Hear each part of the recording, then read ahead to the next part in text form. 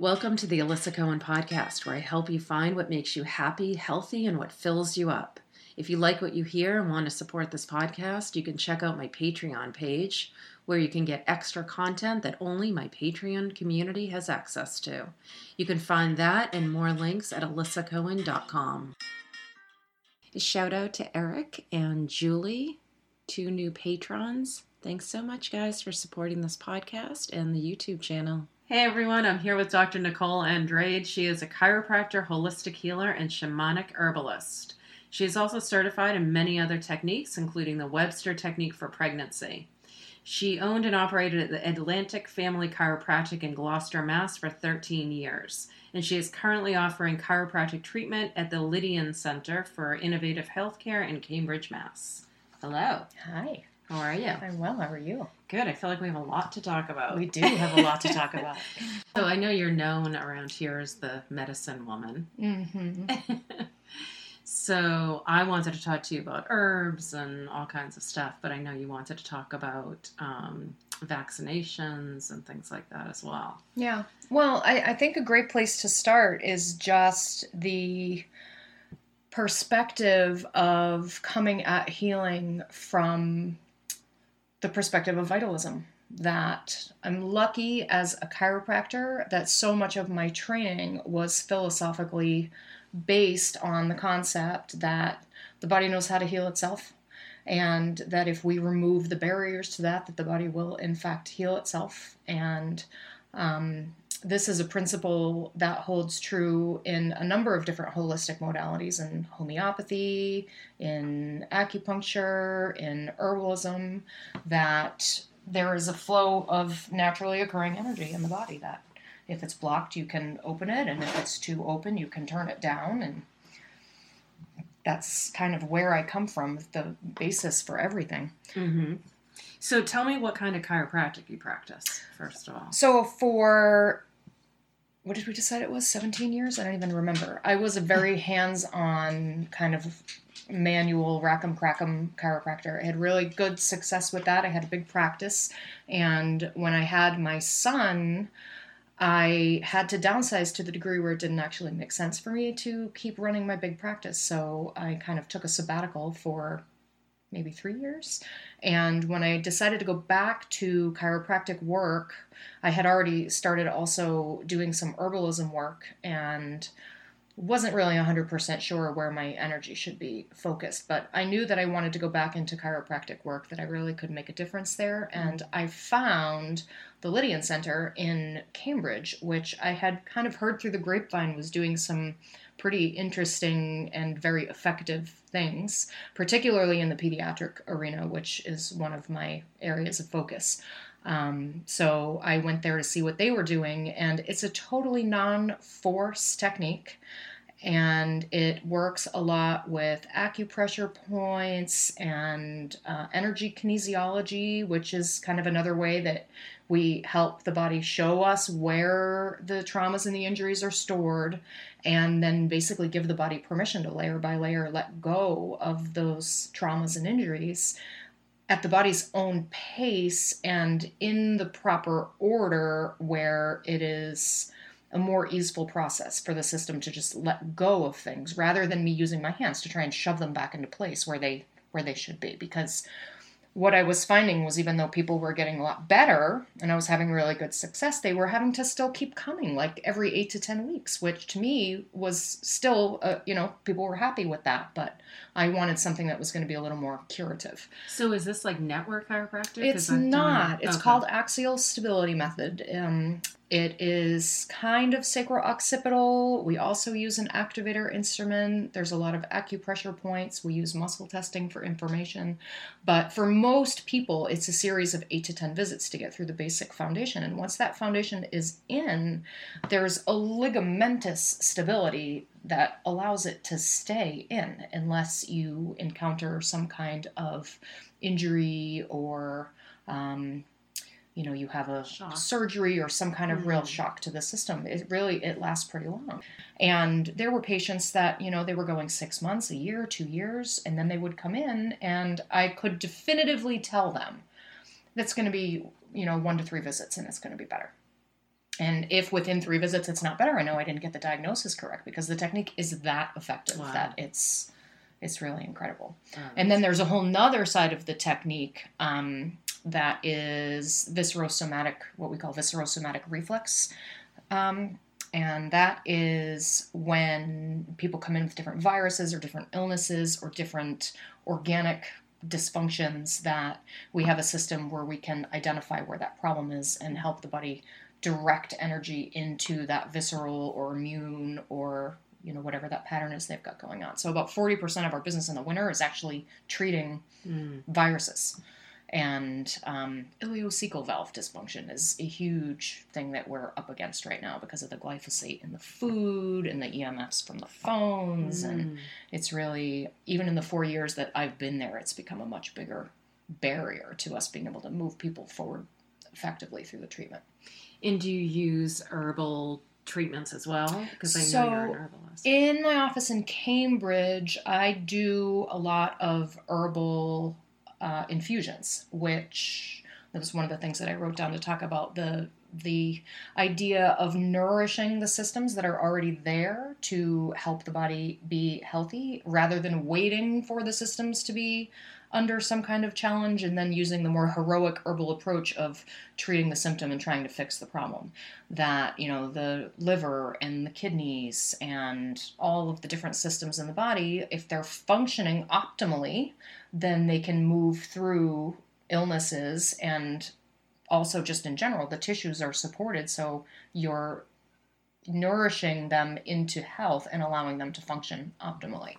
I have had a lot of patients actually get really sick over the years, being on different detox programs and trying to really dramatically change the diet. And I'm grateful that some of my herbal teachers pointed me really early on to the concept of using the nourishing herbal infusions and other nourishing ways of using plants to enhance the already existing functions that the organs have. It's a very self-nurturing form of self-care and practice, unlike going in straight for the detox, which is a very kind of adversarial approach to the system. If it's not done with a lot of awareness that it's telling the system that there's something in there that doesn't belong there, and I've put this thing here and I need to drive it out like the devil. Which is, I think, most of the time. Most of the time in Western, So this it. is more of a way of saying, hey, I have a liver and I have kidneys and organs of elimination that are designed to process these things properly. And if I just enhance the ability that these organs already have so they can do it optimally, then again, it will do it at its own pace. And of course, you have to develop the awareness of maybe I should put less of certain things in my body if ultimately this is causing a problem. That was one of my questions. Are there herbs that you feel like people should be taking on a regular basis, and herbs that you think that you see people taking? Like, there's a lot of popular herbs that people know of now, like echinacea and golden seal, some basic herbs. Are there ones that you think, people shouldn't be taking that all the time, or ones that you think we should be on? Well, it's funny that you would bring up golden seal, because I think especially this time of year where so many people are sick and they've learned about golden seal being one of the things that you can use for that. I only use golden seal when I'm at the point where somebody's going to have to take antibiotics or some kind of pharmaceutical, that, like, if I haven't been able to get it under control with other things. I think a lot of herbalists use golden seal pretty regularly, but I find golden seal to be really strong. I do too, and I take it if I feel like something's coming on. It can really irritate. Intuitively, I feel like it's really strong. Yeah, and it also is, if not endangered, a pretty solidly at-risk plant. So you have to be really careful about where you're sourcing it. Most of the places that are selling it now, they're cultivating it and they're doing it sustainably. What about Osha root? Is that? So Osha is the same. I think it's considered an at-risk plant. Osha, the only time I use that is if someone is having like an acute allergic, asthmatic, or it's really good for, like, you can actually stop an asthma attack in its tracks with Osha root if you use it properly. I didn't know that. I usually use it for like flu and viruses. But, and it's good in respiratory formulas for certain things. The respiratory herbs can be tricky because some of them are very drying, and some of them need to be used with moistening demulcent they're called demulcent herbs to make sure that you're not drying things out too quickly, unless you have a really wet, heavy, productive cough that you're trying to dry out. I would rather use something like elecampane for that rather than Mucinex. But one of the plants that I use all the time is nettle.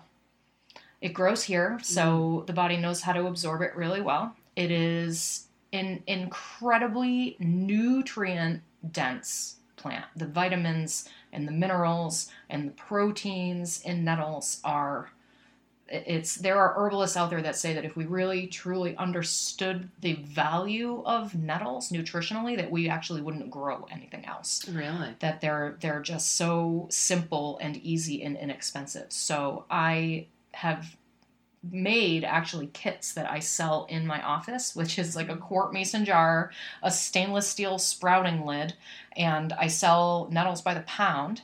I have them put a cup of nettles in, they fill it with boiling water, they leave it for 4 to 6 hours or overnight, and then they strain it off right through the straining lid in the morning and drink it over the course of the day. And it's really simple and really inexpensive, and I will mix that with other plants for people with really specific things that they're working on. So do you think people should be drinking nettle tea every day? So the only people that I would say shouldn't be doing that, I mean, I don't like the word should. I know. But if you were interested in enhancing your overall general wellness and you're not on blood thinners, blood thinners can interact with vitamin K, and nettles are very high in vitamin K. So you just have to be aware if you're on blood thinners. And like any other plant, I mean, I think people can have reactions to anything. Everybody's body's different. So I always tell people, start with a small amount, see how it makes you feel. And then if it feels good, then you can continue taking it. And it doesn't have to be a more is better situation. When you take a cup of dried nettles and you put them in a quart jar and you fill it with boiling water and leave it overnight, the liquid is black in the morning. It is so nutrient dense, you can see it because the liquid is actually black.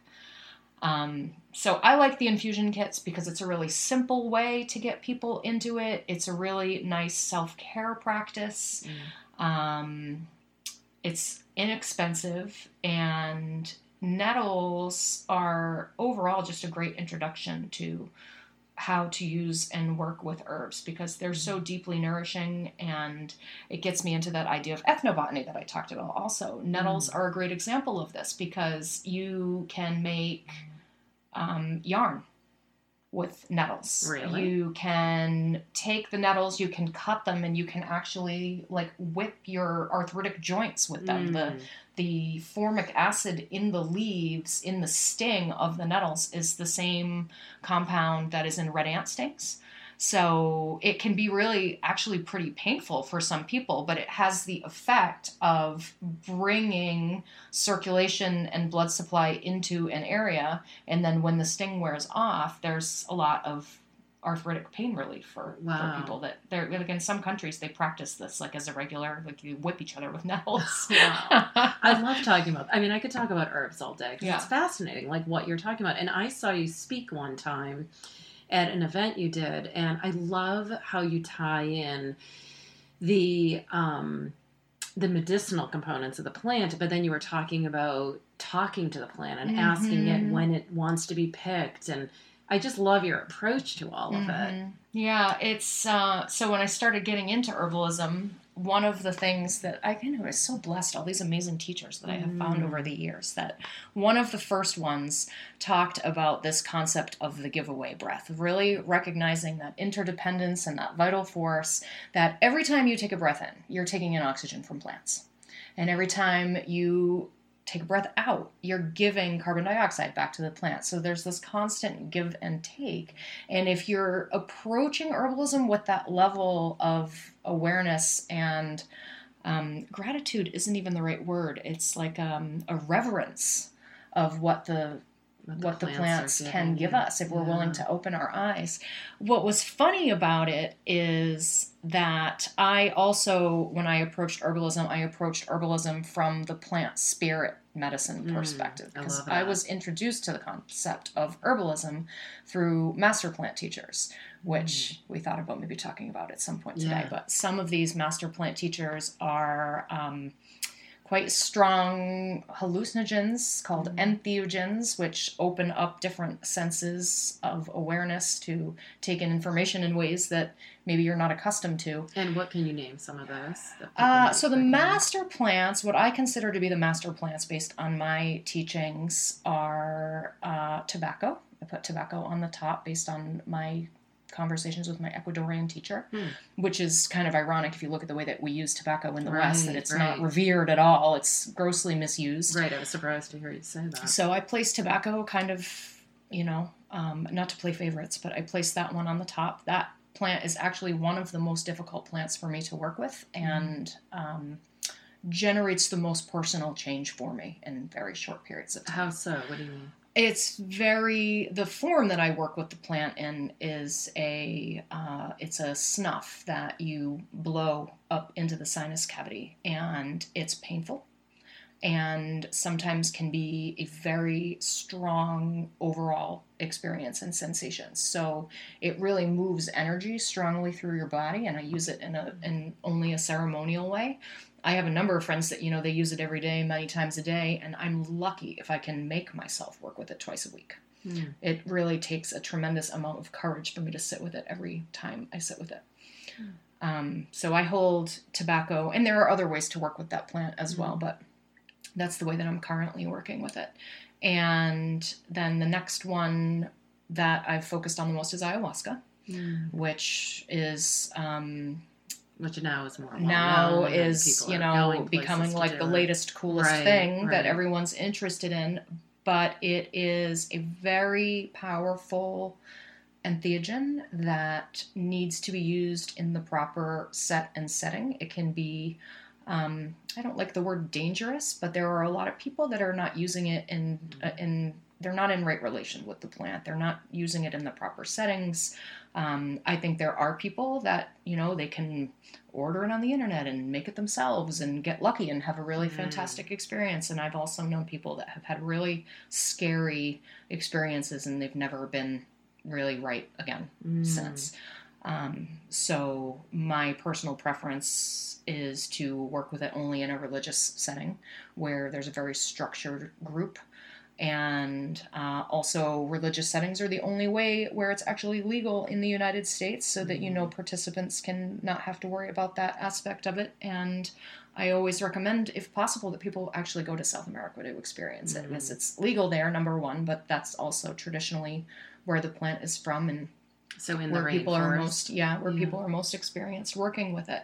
But what this plant did for me in the herbalism front is that, chiropractically, and I was pre-med in undergrad, so I was already trained to work with a lot of supplements and herbs and different things, but herbalism specifically was not really part of my set of modalities that I was using. When I started working with ayahuasca, the plant allies, as I call them, they started actually talking to me, which at first was a really interesting experience because I thought I was going crazy.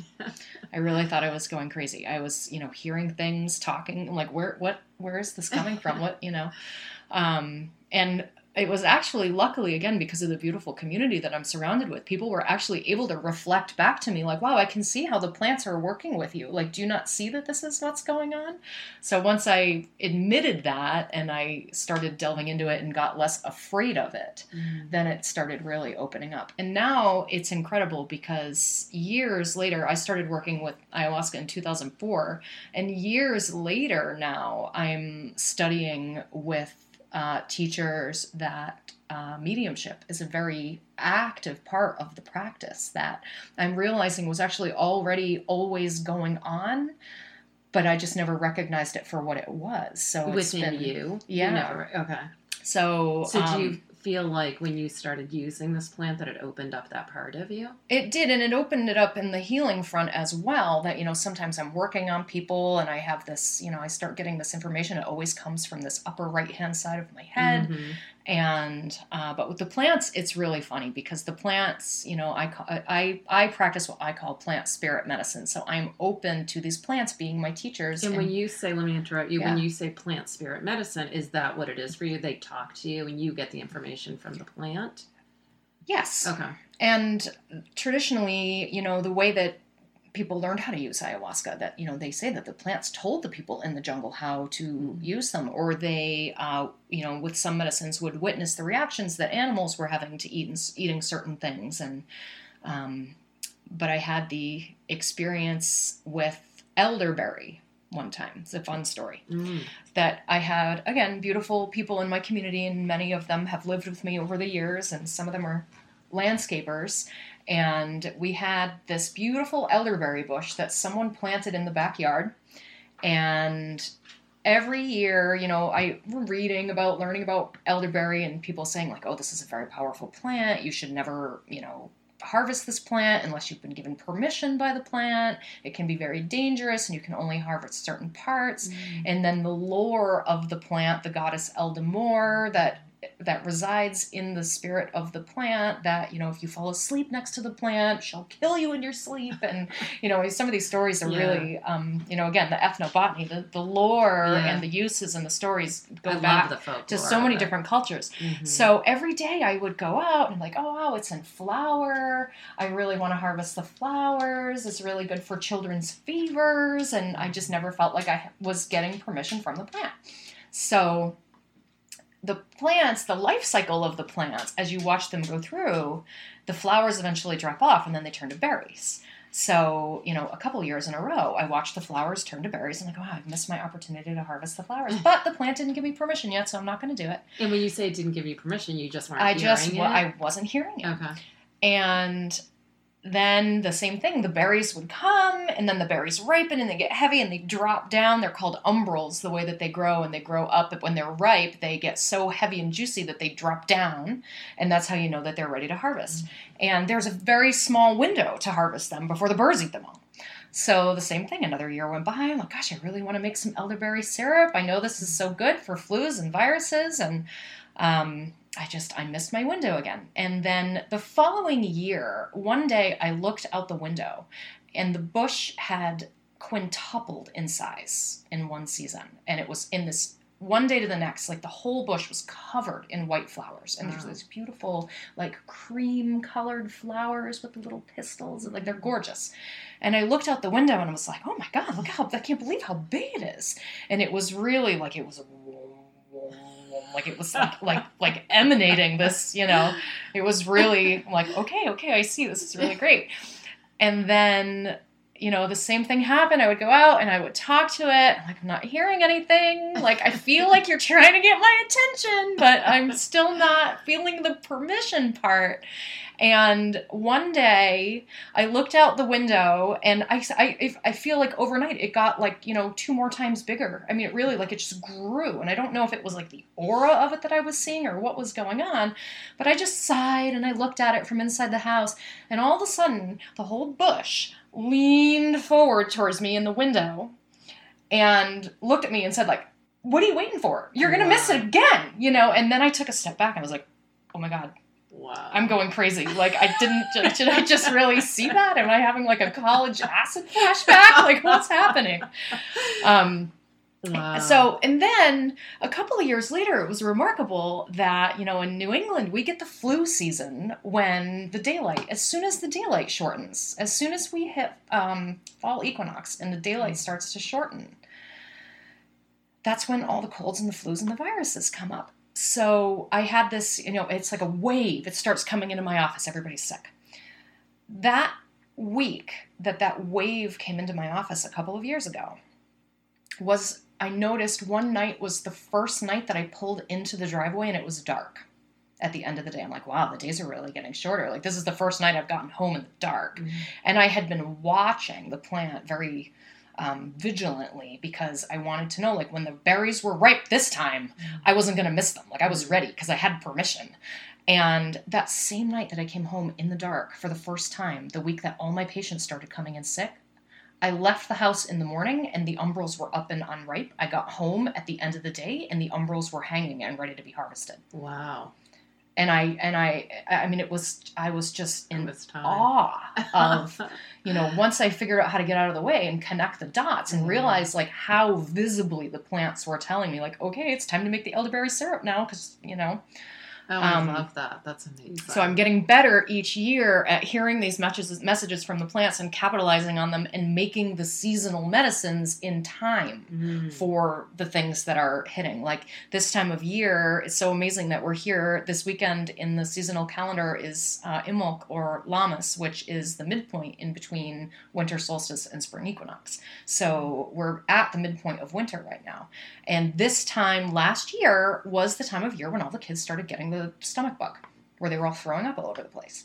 And I had a very specific tea that I made for that antiviral digestive upset and recovery, and like a deep nutrition for the children, that like they weren't holding food down, they had no appetite, their stomachs were really sore for a week afterwards. And I'm trying to get to the point where I'm making all these seasonal tonics and having them ready for people before the thing actually hits. But life is so busy that I'm not quite on the ball with it yet. Yeah. But that's just one example of when you start working with plant spirit medicine. And when I started doing my herbal apprenticeship with my beloved herbal teacher in Marblehead, again, like so amazingly lucky. It's Margie. I love her. The conference is like all over the place where, I would learn from this woman, and I get to apprentice with her in literally my own backyard. It's just, I'm so unbelievably blessed. Incredible. And when I started her course, God, I had this materia medica of like 150 plants that I had to start building, which I'm building on my website, seemingly insurmountable project. But it was really hard for me because the plants have traditionally come to me one by one.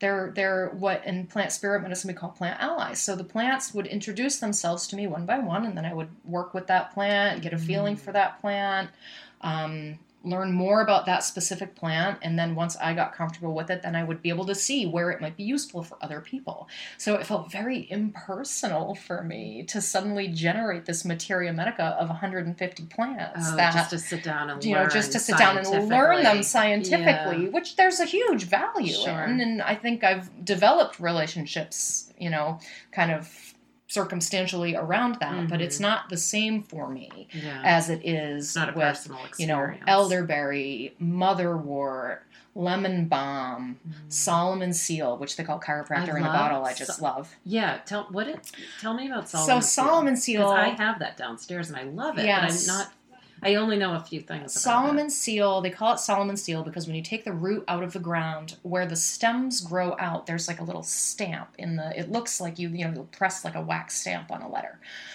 So the name came from that, and then there's also lore related to King Solomon, which I would love to know more about, and King Solomon is actually a very specific figure that is part of different blessings in my ayahuasca churches. So I should learn more about King Solomon. I'm glad this is coming up this way because I'd like to be able to tell that part of the story when it comes to Solomon seal. But the way the stem grows out in the big arc, you know that it's true Solomon seal because at every place where the leaf meets the stem, there are two little white flowers that hang down.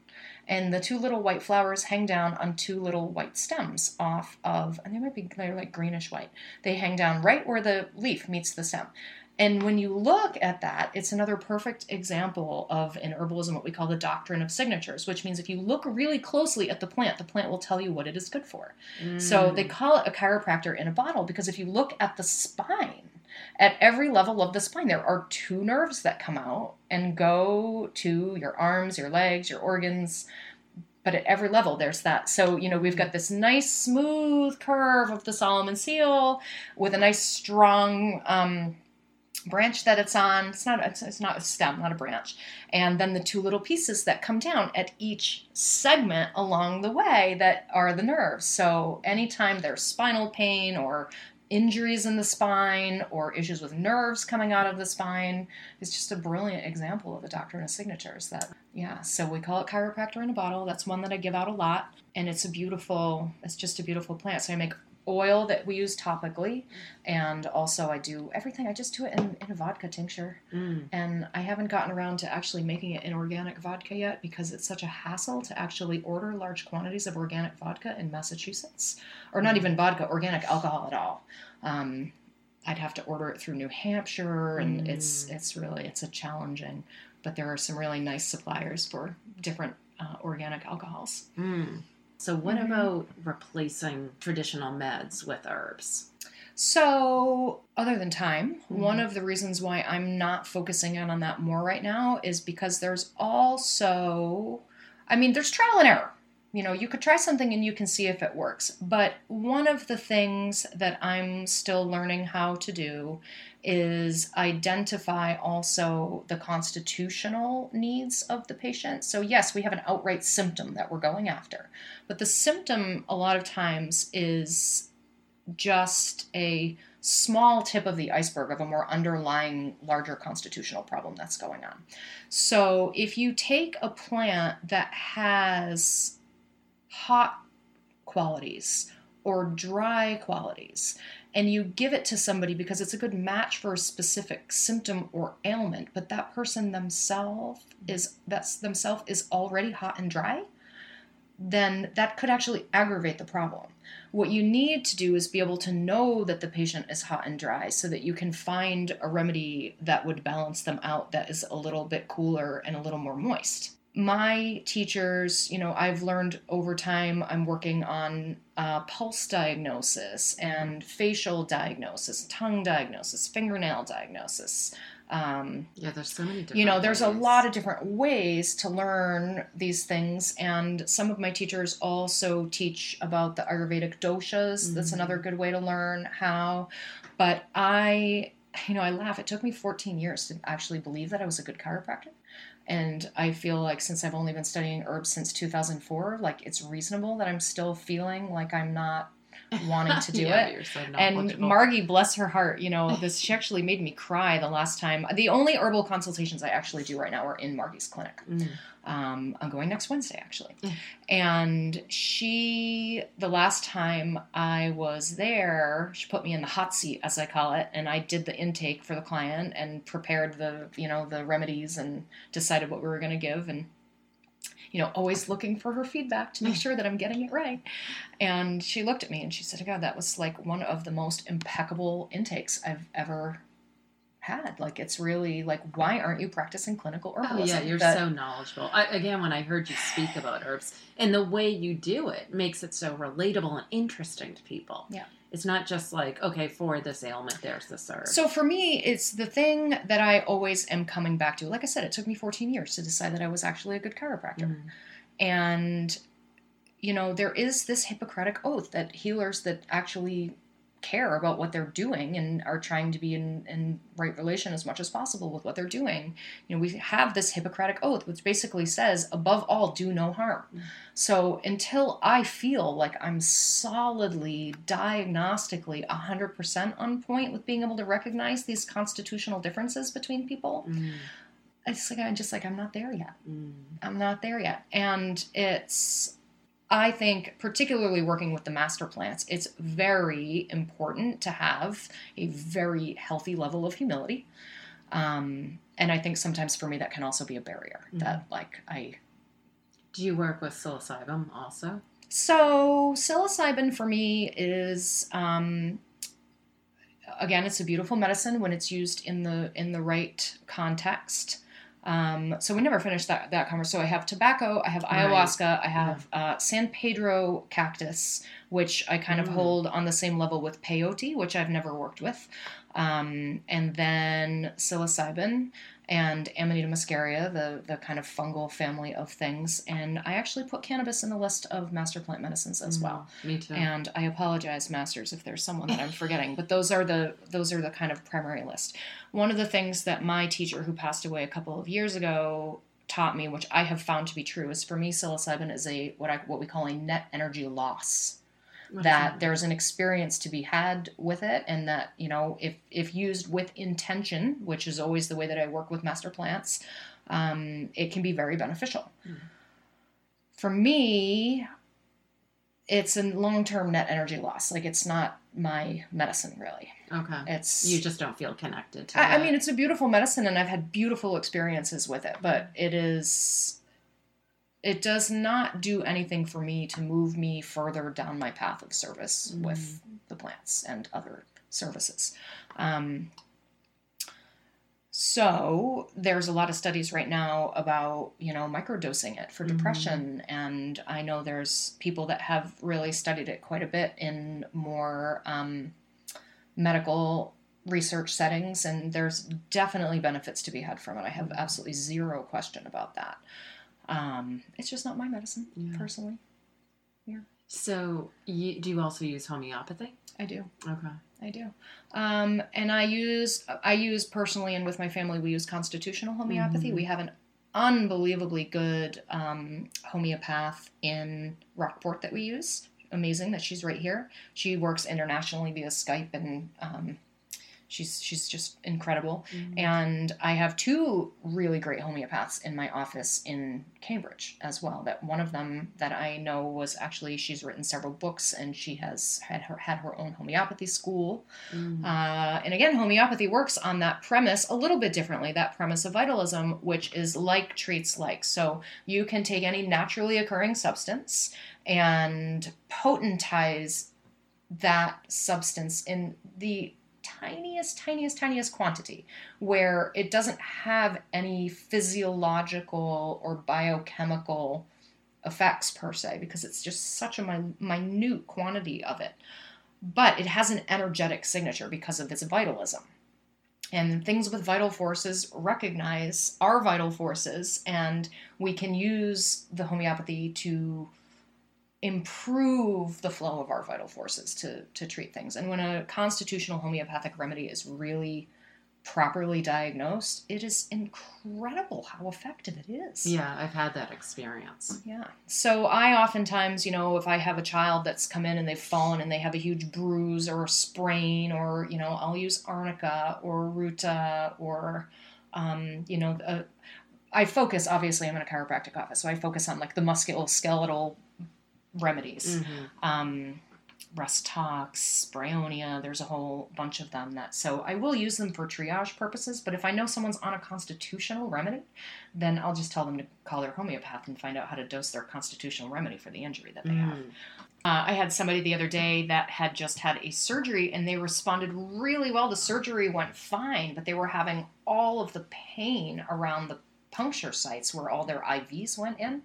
And I got rid of the pain in 24 hours with, I can't believe I'm drawing a blank on it right now. I just prescribed it last week. It's the same one that I give for ticks. It begins with an L. Ledum? Ledum, thank you. Ledum is specific for puncture wounds. And again, it's just, telling the system, I'm acknowledging that you're telling me you're having this problem because of the pain from a puncture. So I'm going to give you this remedy that specifically is for puncture. And then your system connects those dots, and it can relax around the inflammation that is created around the puncture, because, it's not infected. It's just, it was a trauma that the body had. And once the trauma was acknowledged, the body was like, oh, okay, I can be done with this.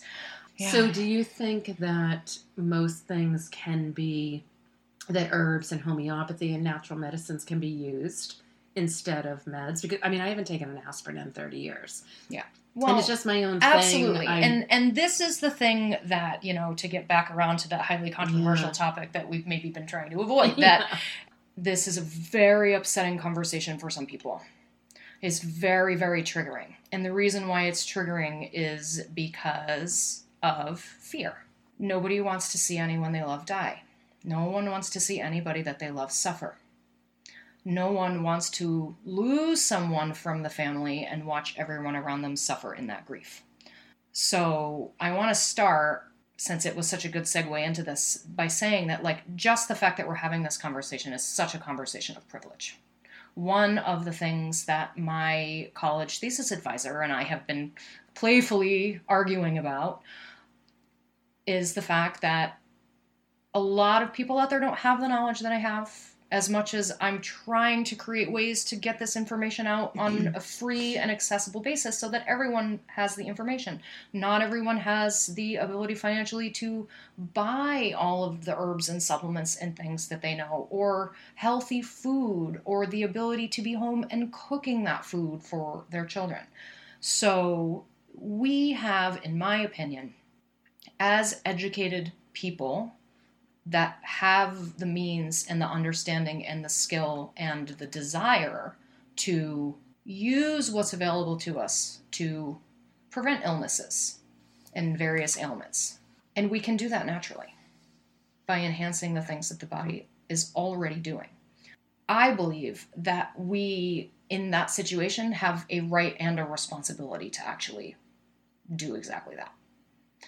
That we have these sovereign bodies that we've been given, and that if we have a way to take care of these bodies, that we have a right and responsibility to do it. It's not saying that we're not going to make mistakes sometimes, and we're not going to be prone to pitfalls or addictions or other things. But if you have a skill set of knowing during virus season, there's elderberry syrup, there's vitamin D, there's vitamin A, there's vitamin C to bowel tolerance, there's zinc, there's magnesium, there's getting very simple exercise of moving your limbs so that your lymphatics are pumping.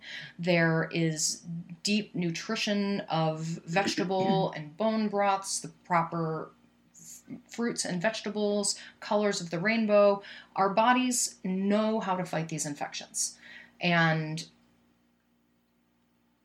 this concept of having our bodily sovereignty removed by forcing us in an era of personalized medicine to be forced into a one-size-fits-all vaccine program, or any medical intervention at all that is being forced upon you, that is not something that you want when you have other tools to use in place of it. You are being labeled as a crazy person that is out to injure people around you by not complying with this thing that has become accepted as the thing that everyone must do. And you're talking vaccinations, flu vaccinations, vaccinations for children. In the context of the way that you asked the question and where we were at in the conversation, like it was a good time to bring up vaccines specifically. Mm-hmm.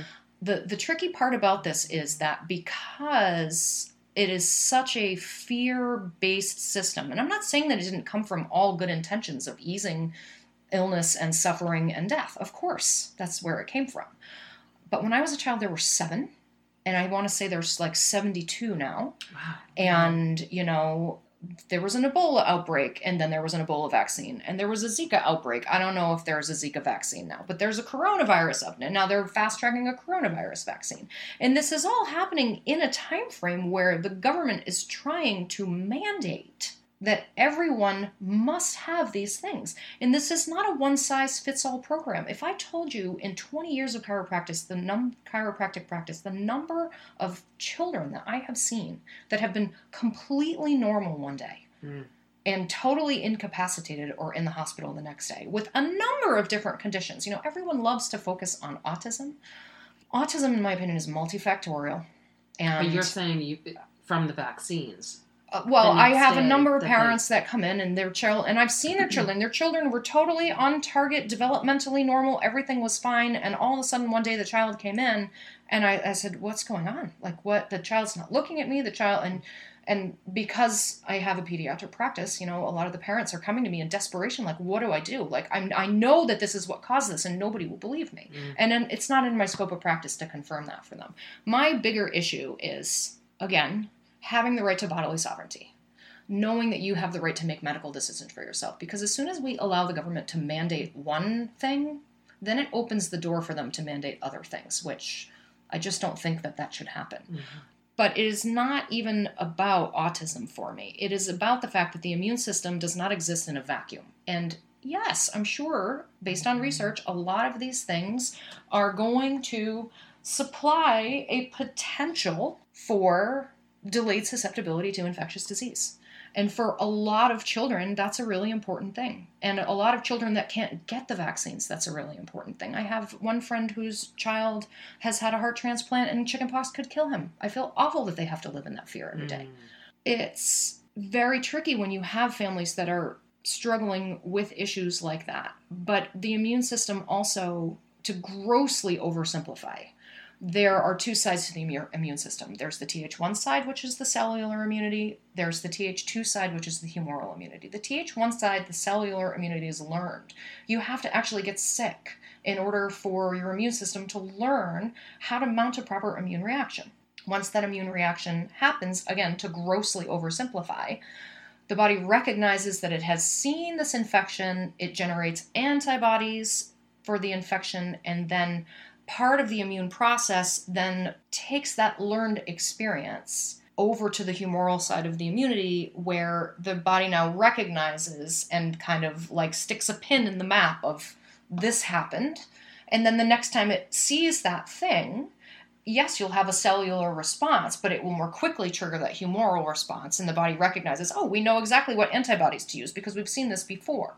When you constantly stimulate the immune system artificially with a bunch of dangerous and very strong adjuvants that cannot be selected specifically just for the diseases that they're injecting alongside of them, that humoral side of the system becomes very, it's Th2 stimulating by design, trying to create this memory immunity. The two sides work in balance. So when you heighten the Th2 immunity like that, it's at the expense of the Th1 immunity. And because of the numbers of these things that the children are getting now, a lot of the children are actually losing the ability to develop cellular immunity. We're also hitting the point where we've now entered into an arena where the mothers birthing these babies have never properly developed Th1 immunity. So the babies aren't getting the antibodies from the mother's blood supply in utero, and the babies aren't getting the antibodies in the breast milk. So from the beginning, their immune systems are already compromised. Mm-hmm. And I jokingly always refer back to, I don't know if you've ever read Starhawk's The Fifth Sacred Thing, but it talks about this world where we're living in, where like once you start getting these things, you have to keep getting them, because without that cellular immunity, maybe you want to have the shot and decrease your susceptibility to the potential for these infectious diseases. But science is also always evolving. We know that Th2 immune system dominance is linked to a slew of autoimmune and allergic conditions that aren't being studied and will never be admitted that there is a potential correlation there. And in the long term are a much larger chronic public health problem than infectious diseases. It's a different set of problems. But it is in a healthcare system that is already so broken and unable to handle the level of chronic illness that we have in the country. Like, this is a real problem. Mm-hmm. And then, there's research out right now that say the current version of the whooping cough vaccine that they're using actually makes you more susceptible to whooping cough for life, irreversibly. And then if they try and mandate all of the vaccines that are on there to fall back on this concept of herd immunity, which I understand the concept, but the concept of herd immunity was designed from understanding how infectious pockets of disease affected the overall population.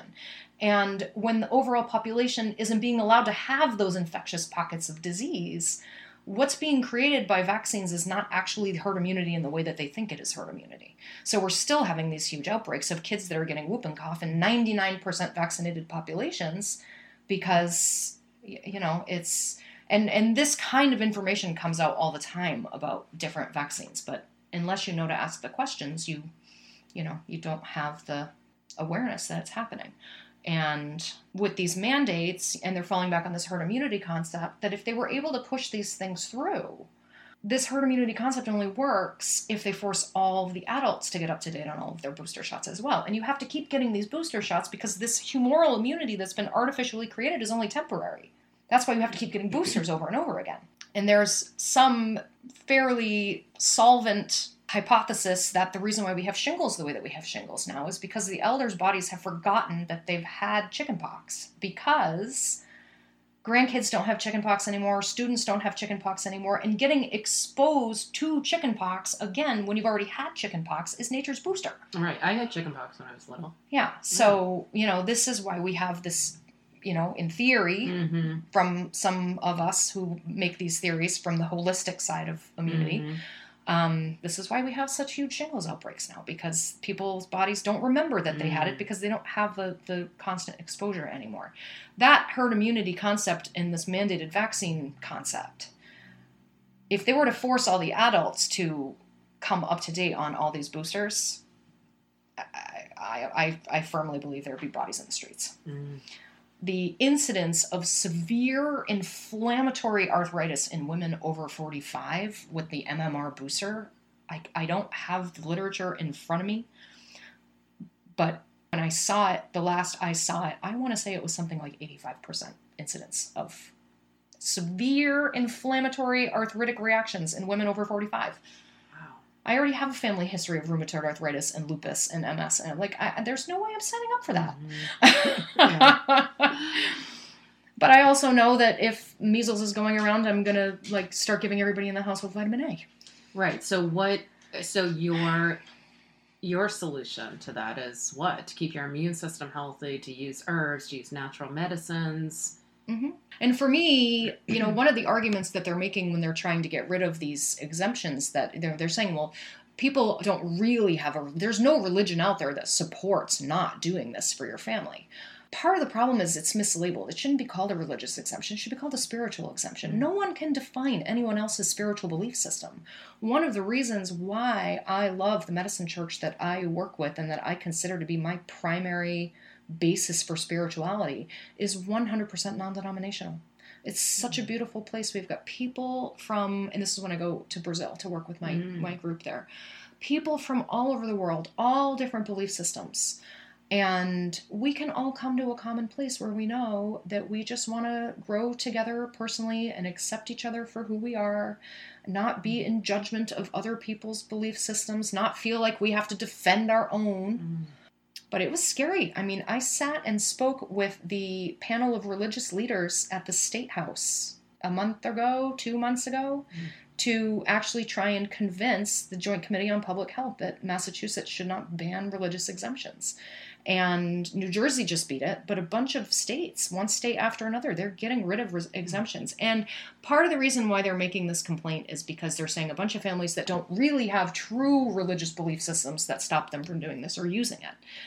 And when that is happening, it's happening because these children have medical reasons why they can't get the vaccines. The parents can't, in good conscience, continue to do it, and they don't have any other way to get out of it because the government guidelines on medical exemption are so small that they don't even include something as simple as Merck's own insert saying it is a gross contraindication to give this vaccine to a child that is allergic to eggs. If any doctor were to do that with any other medication in any other context, that doctor would be sued. It's a frank contraindication listed on the packaging. But in this instance, they say, no, it's not an exemption. Go ahead and give it to the child. Let's see what happens. And nobody's liable. They removed all the liability. So it's just one of those things that, and then the PR generated aspect of it, that everybody that has the opinion that I have on this is labeled an anti-vaxxer. And that's not true at all. Mm-hmm. I'm not against vaccines at all. I'm against being forced into having vaccines that I don't want and need. Mm-hmm. With a family history of autoimmune disease that these stand a legitimate chance of injuring my child. And I have the knowledge to know that that is in fact true. So and we're living in an age where, it's like a 21st century witch hunt, that because I have this opinion. Mm-hmm. Yeah, because your kids in school, so they have to get them. What about They shedding? don't have to get them, though. That's the thing. Isn't there a thing about state law says that we have these exemptions that we're allowed to use. And a friend of mine actually she has a note from her At least that's what the state law says right now. Yeah. We're, by next week, we're going to decide what the Joint Committee on Public Health has to say about this. But there were many people when I was at the State House at this hearing that the Joint Committee on Public Health, there were many people on that committee that believed that the state actually has a really effective policy in place for how to deal with outbreaks. And that's why we haven't seen any outbreaks of measles in Massachusetts because our public health policy that already exists is actually very effective. So shedding is a whole nother thing. Yeah, because if your kids are exposed to other kids who have just had a vaccine. And this is part of the problem with the whooping cough vaccine and some of the other live vaccines, that immune compromised people or people that are already sick or, for various reasons, live vaccines can shed the illness. And what does that mean exactly? It means basically that the person that received the vaccine is contagious. And because the symptoms are so mild, oftentimes when they're vaccine-induced illnesses, a lot of times you don't know that you're sick, which makes the likelihood of you spreading it actually much higher. Now, there's a lot of debate about this concept. I know a lot of people that don't think shedding is an issue. I've seen it in action. I've seen the nasal flu shot, which is a live virus. I've seen people get that shot, sneeze on the person next to them, and within a week, the person next to them has the flu. My example is I had in my office, one of the people that I was working with brought in their child to the office, and I hadn't seen this baby in a while, and I was playing with the baby and holding the baby, and the baby was drooling all over me, and like I'm used to being drooled all over. I'm a pediatric physician, chiropractor, and I wasn't thinking anything of it. Within 3 days, I started to get the most horrific stomach pain I have ever experienced in my life. And I was so violently ill for 3 days once I did finally start vomiting. I mean, I was in agony. I had never had a stomach bug like this. And I jokingly went to work the next day and was like, oh, your little petri dish got whatever she got all over me. And he was like, oh my God, she got the rotavirus vaccine at the doctor's office that morning. Rotavirus vaccine is live and oral. So she drank it, had a mouthful of it, and then drooled all over me, and I got rotavirus from it. Wow. I mean, and I'm here to tell you, like, it was the worst stomach bug I have ever had in my life. So, and this is the other issue that we've had a lot of the shedding. What's shedding is these, like, Frankenviruses, which is why when you see kids get chickenpox now, if you look at some of the pictures of it, it's like, oh my God, chickenpox never looked like this when we were kids. Mm-hmm. It's complex. Yeah. It's complex. And for every holistic person like me that has this opinion, you're going to have a medical person that comes out and says, it's not true. Sure. Science. Right. But there's more than one side to the science. Mm-hmm. I mean, there is a holistic side to the science that says that this is a disaster, the way that our current vaccine program is going right now. So what should people do if they don't want to get their kids vaccinated, but they're scared, their doctors are telling them to, they don't have the knowledge that you have? They're scared. Like I have a friend who's pregnant right now, and she's like, yeah. I don't know what to do. Should I I mean, I'm scared not to. I want to be really clear about my wording on this. It is outside of my scope of practice as a chiropractic physician in Massachusetts to give any advice about how you choose to proceed with vaccination for your family. What I can say is what I would say about any medical procedure. You have the human right and civil right to informed consent to medical procedures. What that means is you need to know what all the potential benefits of the procedure are, and you need to know what all the potential risks of the procedure are. In order to know all of the potential risks, you have to actually pull out the tissue paper insert that you're probably going to need a magnifying glass to read, and read it from beginning to end so that you know at least what's been studied, because there really aren't. The studies that have been done, the few that even come close to valid studies, they're still using aluminum adjuvant in the placebo instead of saline. And the aluminum and other adjuvants are part of the reason why people are having some of the reactions that they're having. So it's still not proper science even when they come close to doing the science. And there's no long-term studies. And they haven't compared any of them in combination the way that, it's really scary from a holistic perspective on the research.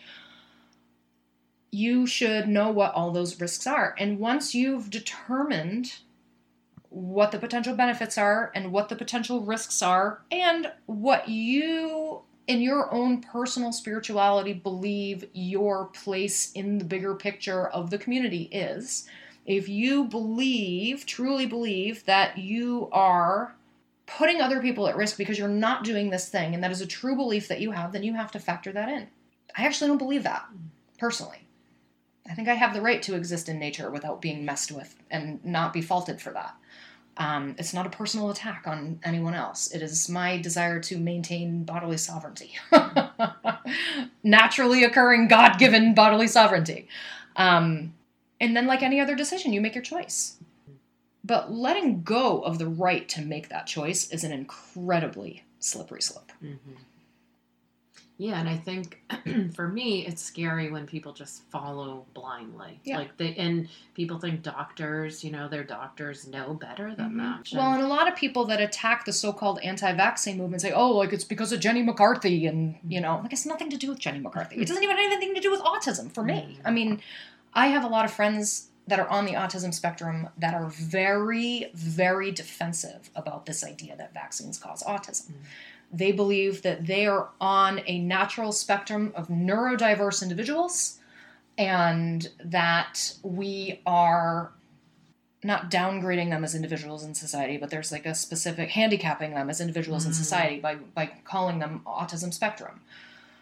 What's really hard for me is the people that I know that are actually having this conversation are clearly very highly functioning on the spectrum. The children that I deal with, the family constellations are utterly destroyed. The level of self-harm and suffering that some of these children are experiencing and the quality of life that is not only utterly non-existent, but the family constellation is just in absolute misery. Just witnessing the suffering that's going on all day. The parents can't hold down jobs. It's awful. So I'm not saying that there's not a piece of that, but in my opinion, it is genetically predisposed. It is multifactorial. My argument about bodily sovereignty and the right to medical decision-making and the right to informed consent to medical decision-making, more importantly and specifically, has nothing to do with autism. It really, it's a much bigger issue for me. Yeah. On many fronts. But inevitably, all of the people that don't want to vaccinate for whatever reason are placed in this anti-vaccine camp. And it's PR generated to create division, and that division is based on fear. Because again, going back to this concept, no one wants to see anyone die, and no one wants to see anyone suffer. What we do all have is that we all share the desire to see our families be healthy and well. So I always try and bring it back to that, listen, like we all have the same goal here. You're going to do it your way, and I'm going to do it my way. I'm not going to judge you for the way that you're doing it, and I ask you to leave my rights intact to do it my way. Yeah. So ending off, how would you, are there any other, in terms of diet or exercise or health, I mean, we talked about a lot of stuff, and I asked you, like, what types of herbs would you recommend that if people are on every day? And you said nettle would be a really good one to start with. Are there nettle and oat straw are the two infusions that, yeah. And the only caveat with oat straw would be that if you have celiac disease bad enough that you're sensitive to oat. Okay. There is a protein in oat called avenin that is very similar to gluten. I find that most people that are just on gluten-free diets but that can eat oats are okay with oat straw. But that people that are celiac and that have issues with oats maybe don't want to do oat straw. So for nettles, it's vitamin K, and for oat straw, it's celiac disease. But again, you take a cup of it, you pour boiling water over it, you leave it for 4 to 6 hours, and then you strain it off and you drink it. And what else is it good for? Oat straw. So I have some on my website descriptions about, again, same thing, the vitamins, the minerals. The oat straw is also a deeply nourishing nervine tonic. So it's fabulous for the nervous system. It's fabulous for the reproductive system and just keeping things kind of juicy and healthy. And, it's where the term sow your wild oats comes from. So nettles and oat straw, I think, are two really simple, really inexpensive things that you can add. And I like them in the infusion form because you garner the most nutrient value from them that way. And you also get the added hydration of drinking them. I mean, most of us are also chronically dehydrated. My herbal teachers teach half of your body weight in ounces every day as the minimum amount of water that you're supposed to have. So if you're 150 pounds, that's 75 ounces of water a day minimum. And for any caffeinated or alcoholic beverages you're drinking, you have to replace that fluid as well, and then some, because they're both diuretics as well. So I think staying hydrated is huge. Adding simple, nourishing herbal infusions is huge. Having some kind of regular exercise regime. One of my friends pointed out on her beautiful, it's not a podcast, but it's like a Facebook video that she does. She's a Waldorf teacher, and she pointed out this very simple concept that one of the reasons also why we get sick in the winter is because we're more sedentary. if you're moving your limbs, your lymphatics are flowing, and they're going to be more effective. So that's another, really simple Rudolf Steiner-based principle of like just keeping your body moving and how important that is. In New England, it's particularly challenging because the latitude that we're at, we barely get enough vitamin D in the summer to hit healthy vitamin D levels. So in the winter, I do, as much as I'm not a huge fan of supplements in general, I do think we need to be supplementing with vitamin D. So what other supplements? Vitamin D? So are there any other supplements that you would recommend? I also do, at the first hint of any kind of tickle in the sinuses or in the throat, I start doing echinacea elderberry tea. Traditional medicinal tea is great. Really simple. What I know about echinacea is that it's particularly good for bacterial sinus and throat things, but also you have to get ahead of the train. If you start pounding echinacea at the first hint of something, again, we garner a little more awareness over time if we're connected to what's going on in our bodies. The first hint. If you wait until the second hint, it's too late with echinacea. So if I start feeling something and wake up in bed at night and I'm like, oh, I'm a little sore and achy, and I get up and I go downstairs and I make echinacea elderberry tea and I put a dropper full of echinacea in it, by the next morning I can already tell that I got ahead of the train. If I wait until the next morning to do that, it's already too late. Mm-hmm. If I'm too lazy to get out of bed and I wait until the next morning, it's already too late, and I'll end up with like a sinus throat thing. Yeah, I've noticed that with echinacea. You got to catch it right away. I am a huge advocate of elderberry in some form every day as soon as the fall equinox hits.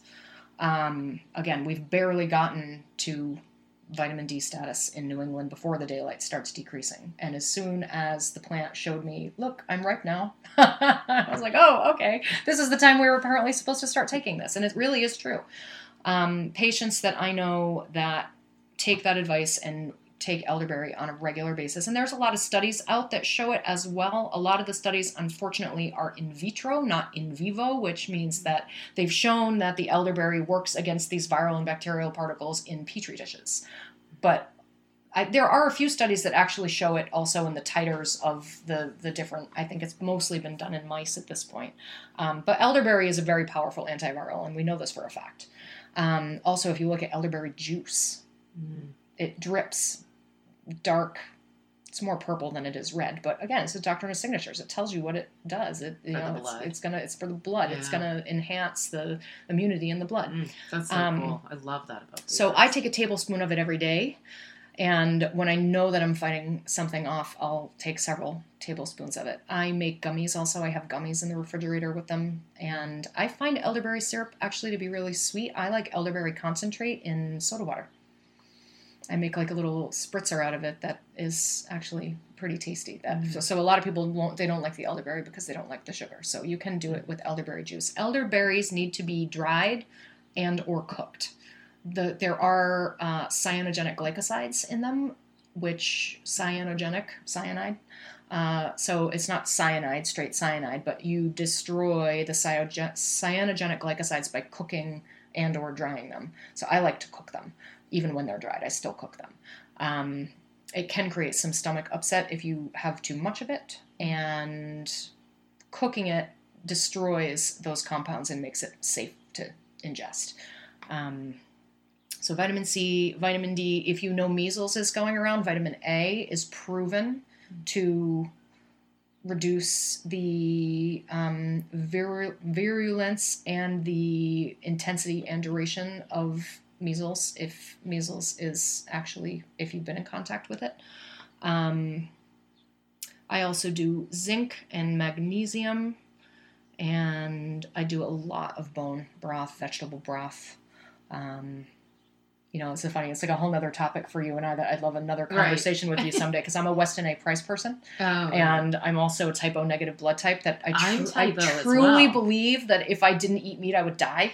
Yeah, I haven't eaten meat since I was 16. As you know, I'm raw vegan. But I'm a type O. And I have an intrinsic factor deficiency, which means I can't absorb B12 properly. So it's like, really, I'm in trouble, I feel, when I don't eat meat. When I go down to Brazil in March for my church retreat, I think we're going to be having all live food. I think it's going to be all vegan. Raw, vegan. Oh, wow. Yeah.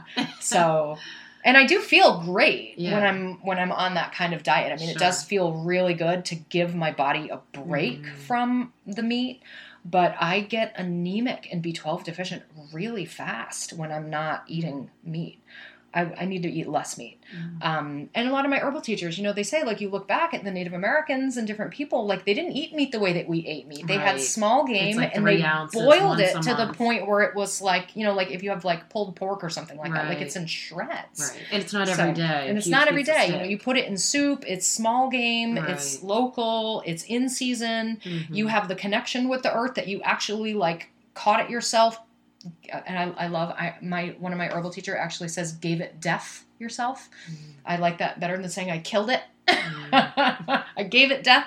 We had a conversation about this and gratitude for the life force that but traditionally they had big cauldrons over rollicking wood fires that like they boiled soups and broths and the bones and everything, rendered the fat, cooked in the fat, but it was cooked at low temperatures for long periods of time.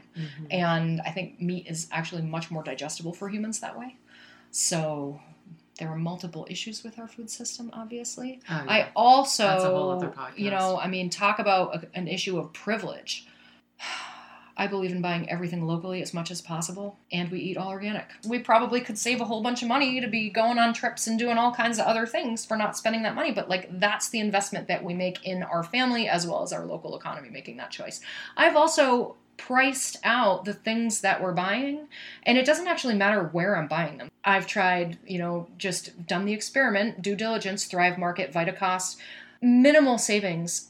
The carbon footprint for the level of packaging that I experienced in both of those instances was utterly appalling. I said, I don't care if it saves me $100 a week. I cannot justify all this plastic and all the fossil fuel for all the extra shipping. It was like, I just couldn't do it.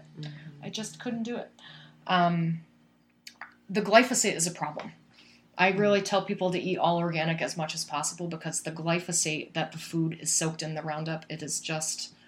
I can see it. I can see it in my patients with these chronic digestive ailments that we're up against all the time. The systems are under such strain from this compound. It's awful. And then there's the Dirty Dozen and the Clean 15 from environmental working groups. So I tell them, listen, if you can't afford to buy all the things organic, if you're going to eat conventional food, buy it off the Clean 15 list. If you must eat things on the Dirty Dozen list, please buy those things organic. Like, you've got to make it realistic. You've got to make it viable for people. Or what about things like chlorella, spirulina? Because I don't take a lot of supplements, but I do take. I haven't been, but I used to like chlorella. Yeah, there's a lot. It seems more natural. There's a lot of things that I've seen saying that the protein, the vitamin content of these different kinds of blue-green algae are actually really valuable. Sourcing is really tough. The same thing with fatty acids. Like, they're really important, but they're also notoriously polluted. And to buy spirulina and chlorella from sources where you know that they're doing the third-party testing to make sure that they're sourcing these things from places where you're not actually ingesting more toxins than what you're getting rid of, it's very price prohibitive for a lot of people. I haven't researched it enough to really decide. I've thought about, adding it to our regime for sure, but kind of on the bottom of the list for me. But I also eat meat. I think that if you are vegan or vegetarian, then having something like chlorella or spirulina is actually really beneficial. Yeah, so I should be clear also, since you asked where people can find me. I do provide chiropractic services at the Lydian Center for Innovative Healthcare and Lydian Chiropractic in Cambridge. I do want to be clear, again, anytime we have a conversation like this in the free speech realm these days, that these are my opinions. They may be shared with some of the people that I work with. They may not be shared with some of the people that I work with. This is not a reflection upon my employer in any way, shape, or form. But the chiropractic work we do there is pretty awesome, and we don't do any advertising. It's all word of mouth. I do about once a month also do clinical herbal intakes on people at my teacher's office in Marblehead. That's Earth Song Herbals. And anybody that was interested in an herbal consultation with me, that's pretty much the only place I'm doing it right now, about once a month. Will you be doing more of those on your own eventually? I think eventually, but right now, the 3 days that I'm in Cambridge are such long days that my other days are the days that I run the household and do my self-care, and I just love your approach to just herbalism. don't have space for it right now. sure I want to people- start teaching it more. I mean, my goal really with my website is to make one of the things, again, all my blessed teachers, herbal medicine is green medicine is people's medicine. It's free and it grows all around us. And some of my favorite herbs and some of the most nutritious are weeds. I go to my Dandelion is CSA. my favorite. Yeah, I go use to it my all the time. CSA every year. I go to the pick your own section and I go back to the CSA manager. I'm like, the purslane, the lamb's quarter, the amaranth, the henbit, the fields are full of weeds that are actually more nutritious than the things that you're cultivating on purpose. The problem with a lot of the weeds here is that you can't guarantee that they haven't been sprayed with Roundup or rock salt from the roads or who knows what, dog urine, it's so you have to know definitely where you're harvesting the stuff from. But this is free information that, like I said, everybody, that conversation of privilege, I want everybody to have access to this. My website is it's going to be a lifetime project. Yeah. It is amazing how I think this is really like a lifetime of study, like many other things. Sure. But What I want is your website? Dr. DrNicole medicinewoman.com. So it just reads drnicolemedicinewoman.com. And I'm building a Materia Medica database there so that you can go and learn about all these plants. And these databases exist already on the internet. A bunch of different herbs and teachers. You can go online and search, like, what is this plant good for? Or what plant is good for this? And you do have to be careful. Again, not every plant that is good for a specific condition is going to be right for the person that's asking the question. That's why having a clinical herbal consultation is helpful. The consultations that we do, when I do them with Margie, they're sliding scale. So she has all the information about that on her website. Eventually, I'd like to be able to do that. I do offer right now, on an ongoing basis, the herbal infusion kits, which is a pound of nettle, a pound of oat straw, a quart mason jar, and a stainless steel straining screen with written instructions and the URL for my website that talks about how to do it. And where can people order that on your website? So right now, the best way to order that is actually to call Lydian Chiropractic, pay for it over the phone, and then have me deliver it if you're local. I haven't progressed to the shipping arena yet. If people wanted it badly enough, I could probably be convinced to do it. Again, it's just a function of time and, Because a lot of people hearing this. Yeah. Well, and you know how it is with your apothecary down there. Like, I have a section on my porch where when people know that I'm selling things, I say, like, here's the yogurt cup, throw your dollars in it, and this one's got your name on it, and you know where to find it on the porch. Come and get it. Right. And if I'm running errands, I'll drive by your house and drop it on your porch. But I'm at the point where, like, I'm really minimizing the electronics as much as possible. People are like, do you have an Instagram? I'm like, no, I can't deal with one more electronic thing, please.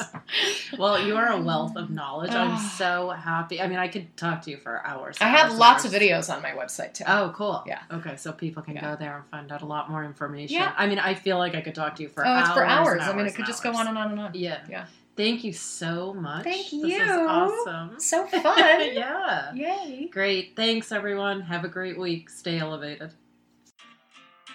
Don't forget to check out my Instagram at Alyssa Cohen Raw. You can also watch these podcasts on my YouTube channel or listen on Podbean or iTunes. And make sure you check out my Patreon, where you can get member benefits, rewards, behind-the-scenes content, and live streams with me that only my Patreon family has access to. You can easily find links to all of this on my site at alyssacohen.com.